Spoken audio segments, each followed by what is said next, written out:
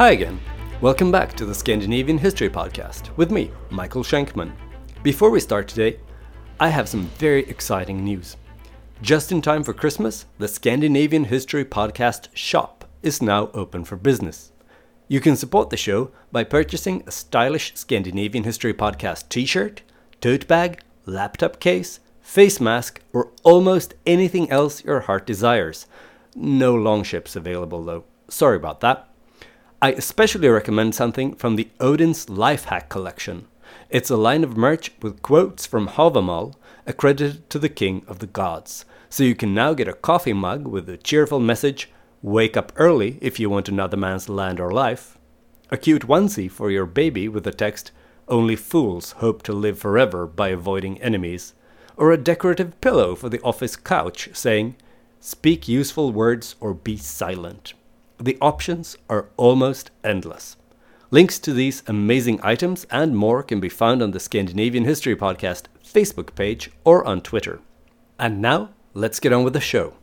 Last time, we followed the careers of the heirs of Harald Hardrada, more specifically his son Olav the Peaceful and Olav's son Magnus Barefoot.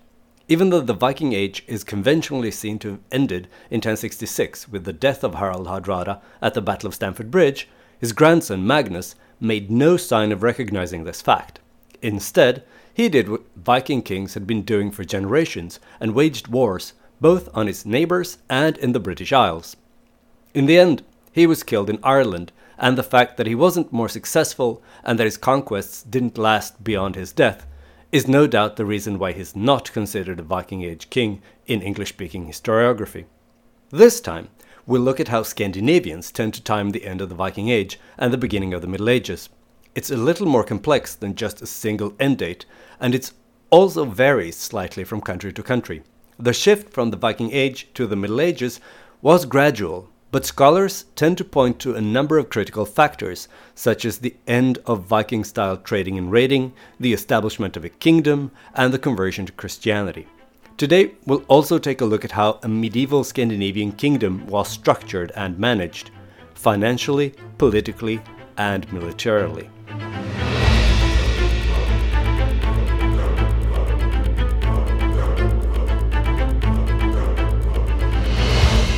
Episode 32, Three Kingdoms.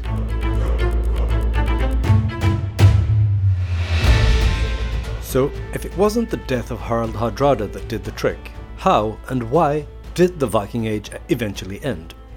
Why did Vikings stop harassing the Franks, Germans, English and the Irish with their raiding? Was it because the conversion of the Scandinavians to Christianity made them all meek and peaceful, causing them to abandon their sinful ways of violence? Hardly, as future episodes will give abundant examples of continued Scandinavian aggression, both domestically and on the continent. One theory is that their role as middlemen in the trade between Europeans and the East no longer was needed. During the Viking Age, Scandinavians played a key role and made a lot of money in selling furs, slaves and other valuable commodities in Miklagård and Serkland. They were paid in silver, and for this silver they could buy fabrics, weapons and other things they needed in Scandinavia. But the silver mines under Arab control dried up more or less at the same time as silver was discovered in Central Europe. That meant that the Vikings weren't needed any longer. Eventually, the old trade routes across the Mediterranean Sea that had been disrupted due to the Arab expansion into the region were also reopened. That made the long and rather inconvenient Viking routes along the Russian rivers obsolete. Another reason the raiding in Western Europe became a less attractive summer pastime for Scandinavian warriors was that the kingdoms of Western Europe eventually got their acts together and started to organize proper defenses. When attacks no longer were low risk and high profit, the interest in these relatively expensive expeditions cooled considerably. Other important factors in the shift from the Viking Age to the Middle Ages are the establishment of the three Scandinavian kingdoms and the conversion to Christianity. These two processes happened in parallel, and to a certain extent they are dependent on one another.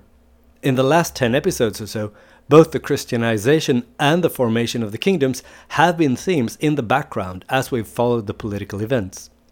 In this and the next episode, we'll take a closer look at the end result, the state and the church are two crucial factors that not only characterize the medieval world, but they were also new to Scandinavia at this point in time. In a way, the crown and the cross shut the door culturally, politically, and mentally on the Viking Age.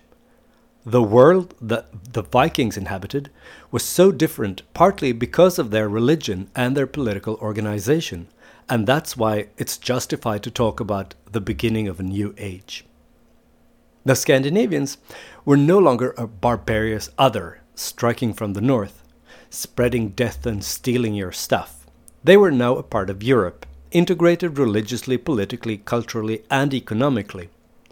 Denmark, Norway, and Sweden were gradually becoming European-style kingdoms.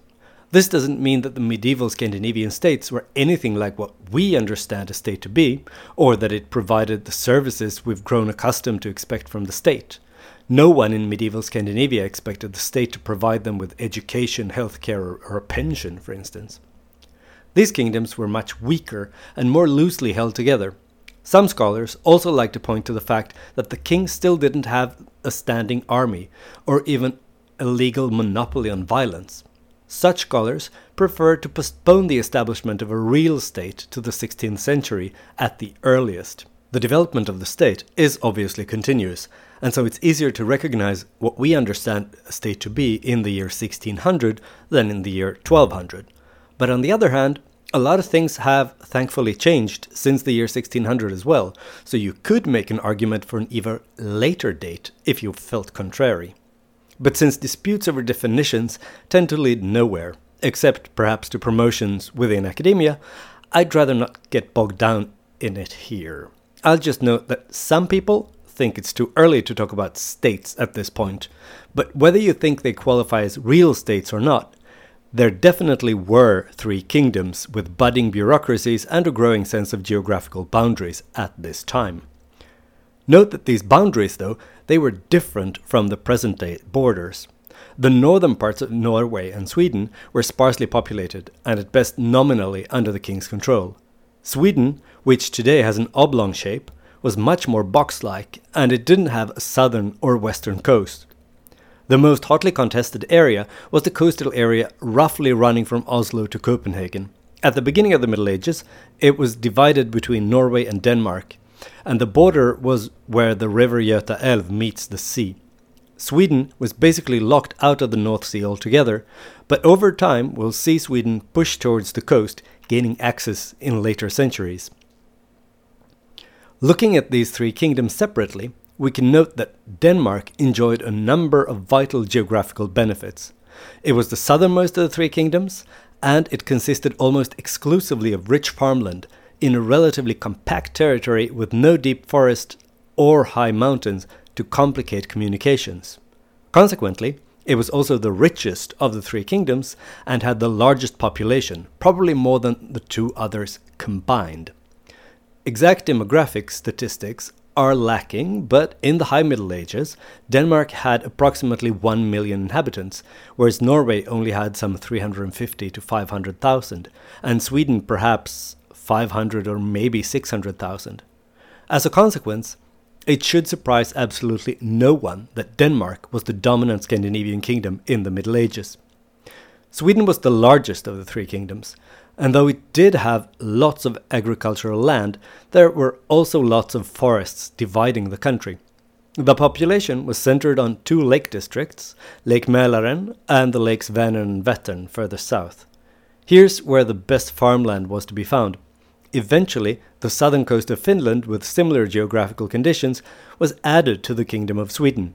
Back then, it was actually easier to go from Lake Mälaren to Finland than to the lakes Vänern and Vättern.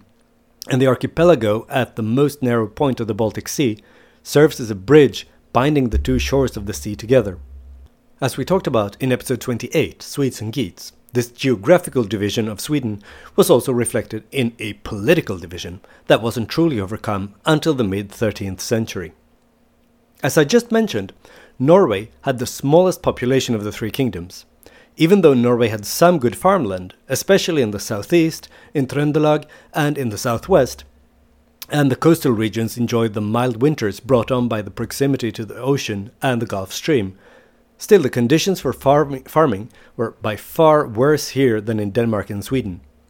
To stave off starvation, the Norwegians relied on the sea providing fish and on the forest providing game to a much larger extent than the Danes and the Swedes did. In most parts of Norway, the land was so poor that it couldn't support people living in villages like they did in Denmark and the best agricultural regions of Sweden. Instead, just like people in the more marginal parts of Sweden, people who were dependent on farming tended to live on large farms spread out over the country. A handful of families could share a common courtyard perhaps, but no more than that. So that was a few words about the geography. Now let's have a look at the political landscape of these three kingdoms. First of all, a kingdom requires a king. As the Viking Age turned into the Middle Ages, not only the power but also the status of the king increased. To begin with, the king was technically just the elected official who ran the country. And that's it. And even though Denmark and Sweden remained elective monarchies throughout the Middle Ages, from the 13th century onward, it was a narrow circle of bishops and noblemen who actually voted in these elections. They almost always voted for the oldest legitimate son of the previous king. But the fact that the election became a formality doesn't mean that it was pointless. It turned into an important opportunity to impose limitations on the power of the elected king in order to avoid too strong and autocratic monarchs. In Norway, where the kings had a stronger domestic position, they managed to do away with these pesky elections and could succeed automatically without the approval of the people, however narrowly defined. The idea that the sons of the previous king had some claim to their father's throne wasn't a new one, and it had been around throughout the Viking Age too. But even though birth was an important factor back then, money, power and charisma were just as important, and sometimes more so for Viking Age pretenders. In the Middle Ages, formal elections and or legitimate birth became increasingly important for even coming into question for the top job. The church tried to push for the principle that the oldest son born of the previous king within wedlock would be the only possible candidate to succeed. That would not only have strengthened the status of the Christian marriage, but it would also have made successions more predictable and less likely to lead to civil war between rival candidates for the throne every time the old king kicked the bucket. But there was considerable resistance. In Scandinavian culture, the idea that royal blood gave claim to the throne, whether you were born within wedlock or not, was still widespread. As a result, the early Middle Ages were far from devoid from violent struggles for various thrones. We'll see quite a lot of that in future episodes. But little by little, the continental idea that the royal mother also was important took root, and Scandinavian kings would increasingly choose only to marry women from other royal families. This not only served to form alliances with other countries, but also put the royals apart and above their countrymen. Their countrymen's daughters were still good enough to be royal mistresses, obviously, but not, as a rule, to produce acceptable heirs to the throne. The queen became more important when the principle of legitimate succession became established. Before, the queen had been only one of the women in the king's household. The most important, sure, but still not the only one. Now, the difference between her and other women at court became much more pronounced. A clear indication of their elevated status was the fact that from the 12th century onwards, queens were usually crowned together with their husbands.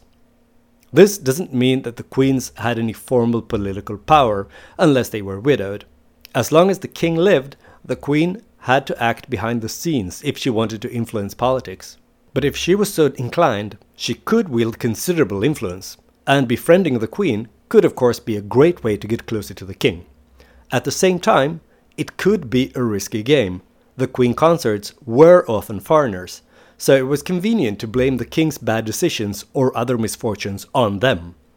All in all, the more predictable succession, the expectation of marrying other royals, and cultural influences from the continent led to an elevation of the king within Scandinavian society in the Middle Ages. We see this in attempts to introduce the continental practice of honorifics when addressing the king, for instance, as well as in a number of other rules made to show respect or deference to the monarch. For instance, in 1308, Håkon V of Norway established a rule stating that no nobleman was allowed to introduce new fashions in the kingdom. All new things must first be worn by the king, and he should be the trendsetter. Norwegian noblemen were expected to show their loyalty to the king by following his lead in fashion. Breaking this rule could be dangerous, since it could lead to the loss of the king's friendship as well as to the loss of your noble status. But you don't run a kingdom on legitimacy and deference. To rule effectively, you need cash. So where did the medieval monarch's money come from? In the Viking Age, the king's income was to a large extent based on money he could come by through raiding abroad. Plundering was the ultimate get-rich-quick scheme, but in the Middle Ages this option was no longer on the table. As a consequence, we see an initial dip in royal income. Instead, kings had to rely on or even develop new sources of revenue: taxes, fees, and fines. As time progressed, the new state bureaucracies became better at tapping into these sources, securing more and more rights to taxation and demanding fines for an increasing number of crimes. But as a rule, medieval kings still had relatively modest incomes. Norwegian kings were the poorest, the Swedish kings had more disposable income, but the Danish kings were by far the richest. The king of Denmark had an income that was approximately 5 to 10 times higher than that of his Norwegian colleague.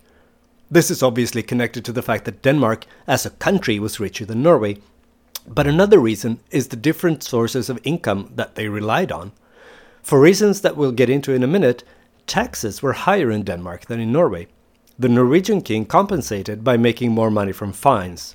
He could collect fines for more crimes than other kings, and the collection was more effective than elsewhere in Scandinavia.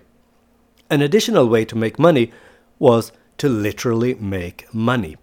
In the Middle Ages, all three Scandinavian kings secured monopolies on minting coins within their own kingdoms.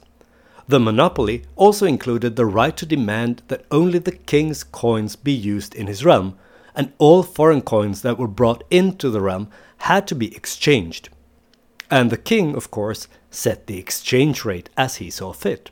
A third, and even sneakier way to increase incomes from the monopoly of minting coins was the ability to decrease the silver content in the coins.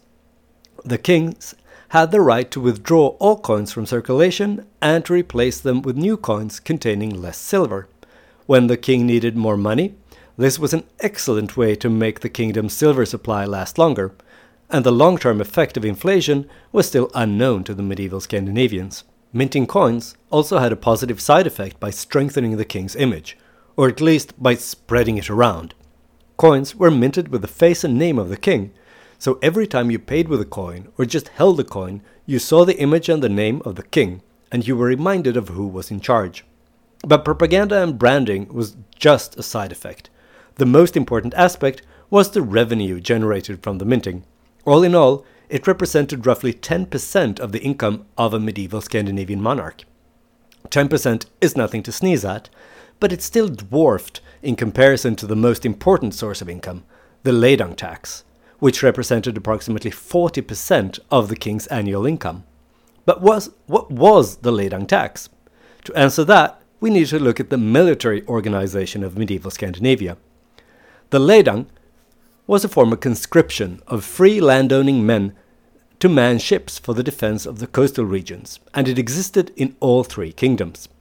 It was introduced in the 10th century, first voluntary, but, as so often is the case, it later became mandatory.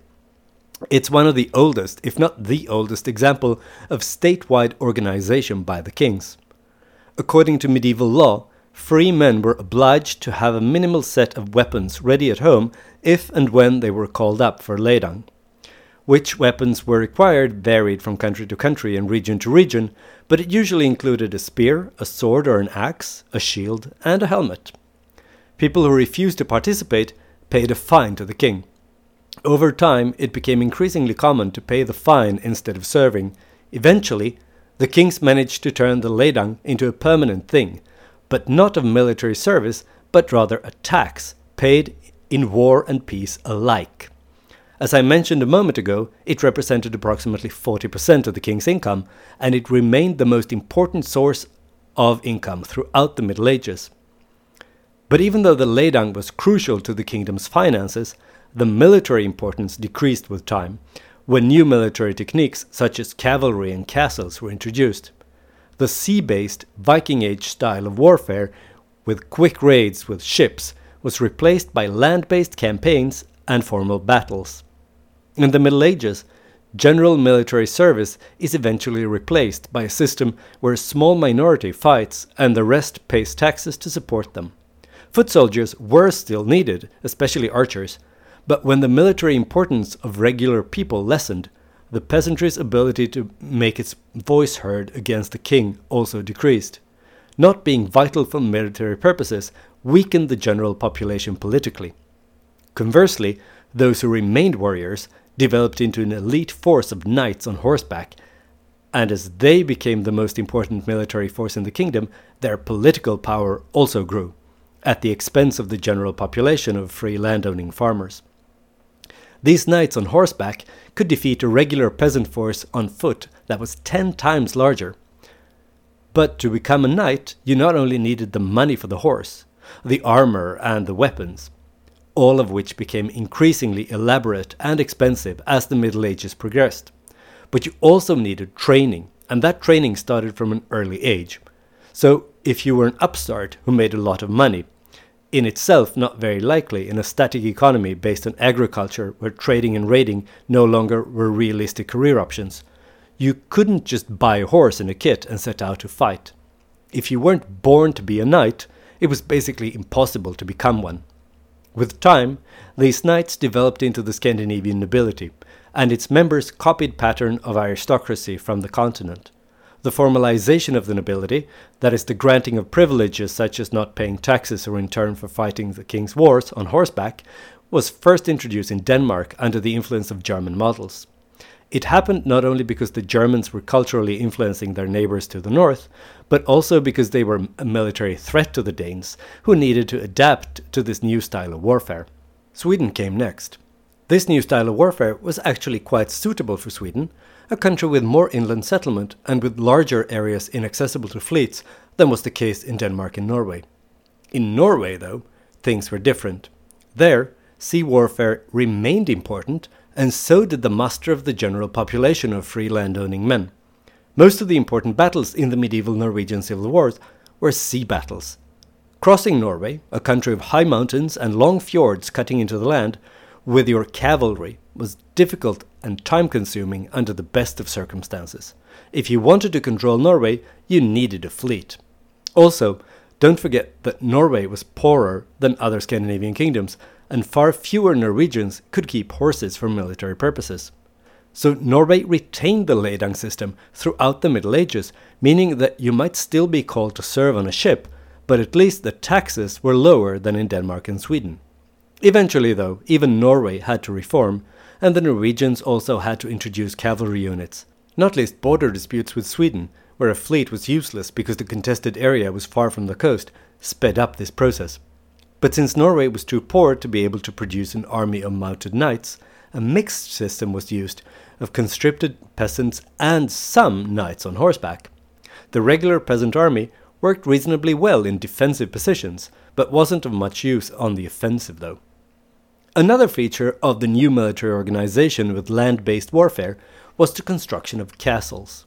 Medieval castles were smaller than the Trelleborgs that Harald Bluetooth built, but they had much higher walls. Castles were expensive but important strongholds in war that could withstand numerically superior forces for a long time, and since there were plenty of wars in the Middle Ages, more and more castles were constructed. Castle building started in the 11th century and really took off in the 13th century. By the middle of that century, the Danish king, who was on the forefront of this trend as well, already had 20 castles, and several others were constructed by powerful noblemen. In Sweden, there were fewer and simpler castles, and it shouldn't surprise you to learn that there were even fewer castles built in Norway, which, was both poorer and less into land-based warfare. These castles weren't only great to have during wars, though. They were also used in peacetime as residences for the king or nobles, who shared in the administration and running of the kingdom. castles offered protection not only from the invading armies, but also from irate peasants, so it became much easier to dominate local populations from behind castle walls. One big drawback with castles was that they were enormously expensive, both to build and to maintain. That meant that the king sometimes had no choice but to grant them to noblemen in exchange for money and administrative services. Once a nobleman was safely ensconced in a castle, his power and independence grew. He could dominate the surrounding land just like the king could, and he could also defend himself against both peasantry and the king if need be. That way, castle building is a sign of the strengthening of the nobleman, but also of the stratification of the nobility.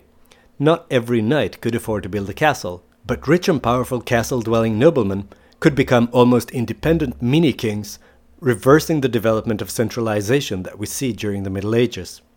Because of this, the King of Denmark tried to forbid his nobles from building private castles in the 1390s, but he was only partially successful, and the nobility remained a threat to the power of the Danish crown. Since there were much fewer castles in Norway, we also see the development of a different model of administration there. More or less at the same time as the Danish king started to grant castles and administrative rights to noblemen, the Norwegian king divided his country into districts, appointing a royal official to run each district. These officials were far from always connected to the area they were set to administrate, and they could be replaced at the king's will and moved from one district to another. This is very different from Denmark and Sweden, where noble families lived for generations in their castles, on the same land, creating local ties and loyalties beyond the king's control. That meant that the King of Norway had more direct control over his kingdom. So even though the King of Norway had fewer resources, he was stronger than the kings of Denmark and Sweden, at least within his own kingdom. Norwegian kings also had more military control, since the noblemen were not primarily used as a military force, but rather as administrators. As a consequence, Norway may have been at a disadvantage compared to Denmark and Sweden, but not as big as it would seem if you only look at the money, because Norway was more centralized and had fewer noblemen who could cause trouble for the king. But regardless of how tight the king held on to the reins of the kingdom, the general trend in Scandinavia throughout the Middle Ages is that the privileges of the nobility developed and increased over time, albeit not uniformly. The pattern remains that the Norwegian noblemen had fewer privileges and the Danish ones had the most far-reaching ones. When the system was introduced, noblemen were exempt from paying taxes on their own farm, but later the tax exemption was extended to include land they rented out to tenants. Later still, they started to collect fines that belonged to the king from their own tenants. Initially, nobles only held the privilege of tax-free status as long as they could actually fight in wars. But eventually, the demand on the nobles to actually muster and participate in war disappeared. This happened toward the end of the Middle Ages, when the cavalry lost some of its military importance. But the nobles kept their privileges all the same. The growing power of the nobility meant that the thing, that is, the assembly where free men gathered to discuss and decide laws and legal proceedings, was replaced by the king consulting with the aristocracy and clerics when he was to consult with the people.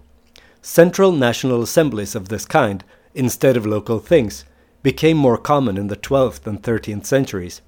Representatives of the common people were still present, but they were increasingly kept out of the decision-making and were expected to just agree to what their betters decided. Another way in which the noblemen increased their power and influence was through the royal bureaucracy. It developed and expanded out of the royal household and estates to include the whole kingdom. This soon became too large an apparatus for the king to control on his own, and so trusted noblemen were tasked with running various regions or functions of state. In the late 12th century and early 13th century, we see a new position being introduced, the chancellor. His job was originally to handle the king's accounts and correspondence, but his importance grew as the central bureaucracy grew. A necessary condition for the development of the chancery was the increasing dependency on writing, which we see from the 13th century onward. Since literacy came via the church, it's not surprising to see senior clerics filling the role of the chancellor on many occasions. But secular aristocrats would eventually dominate this office as well. Just like the king's household grew into the national bureaucracy, the king's circle of friends also grew into an important state organ in the 13th century, the Council of State. This was a small group of people who advised the king on policy and sometimes were given responsibility over various policy areas, such as finance or defense. The seats on the council were occupied by members of the high nobility and senior clerics, such as the archbishop and perhaps another bishop or two. The function of the Council of State varied over time and from country to country. But as a general rule, the Norwegian Council of State functioned as an organ that the king used to rule his kingdom, whereas the Danish and Swedish councils had more influence on its own, and its members used that influence to limit the king's power. That, ladies and gentlemen, was a brief overview of how the Scandinavian kingdoms developed politically, financially, and militarily throughout the Middle Ages. Hopefully, I've managed to show you how all of these three aspects are interconnected. Next episode will be devoted to the one institution that developed during the Middle Ages that could challenge the state's importance. An institution that put its mark on medieval Scandinavia just as much, if not more, than the kingdom. I refer, of course, to the Church. During the Middle Ages, Scandinavia became an integrated part of Catholic Europe, and the Church influenced not only beliefs, but also culture, education, and the daily life of everyone in a way that not even the king could. The development and stability of the three Scandinavian kingdoms was dependent on the Church, but at the same time, the Church eventually became so powerful that it could threaten the state from within. Tune in next time if you'd like to know how. I hope you enjoyed this episode of the Scandinavian History Podcast. If you did, please spread the word wherever you run into others who may be interested in Scandinavian history, like the office Christmas party, the check-in line at the airport, or your dance class. Also, please consider leaving a favorable review and perhaps sprinkle some stars on Apple Podcasts. This is an excellent way to attract new listeners and to motivate me to go on producing the show. I also recommend checking out the Scandinavian History Podcast Facebook page. If you haven't already, then please go to facebook.com/Scandinavian History Podcast. Like and follow the page if you want more content at least vaguely related to Scandinavian history. Via the Facebook page, you can also send me questions or angry messages about things I've said or not said on the show.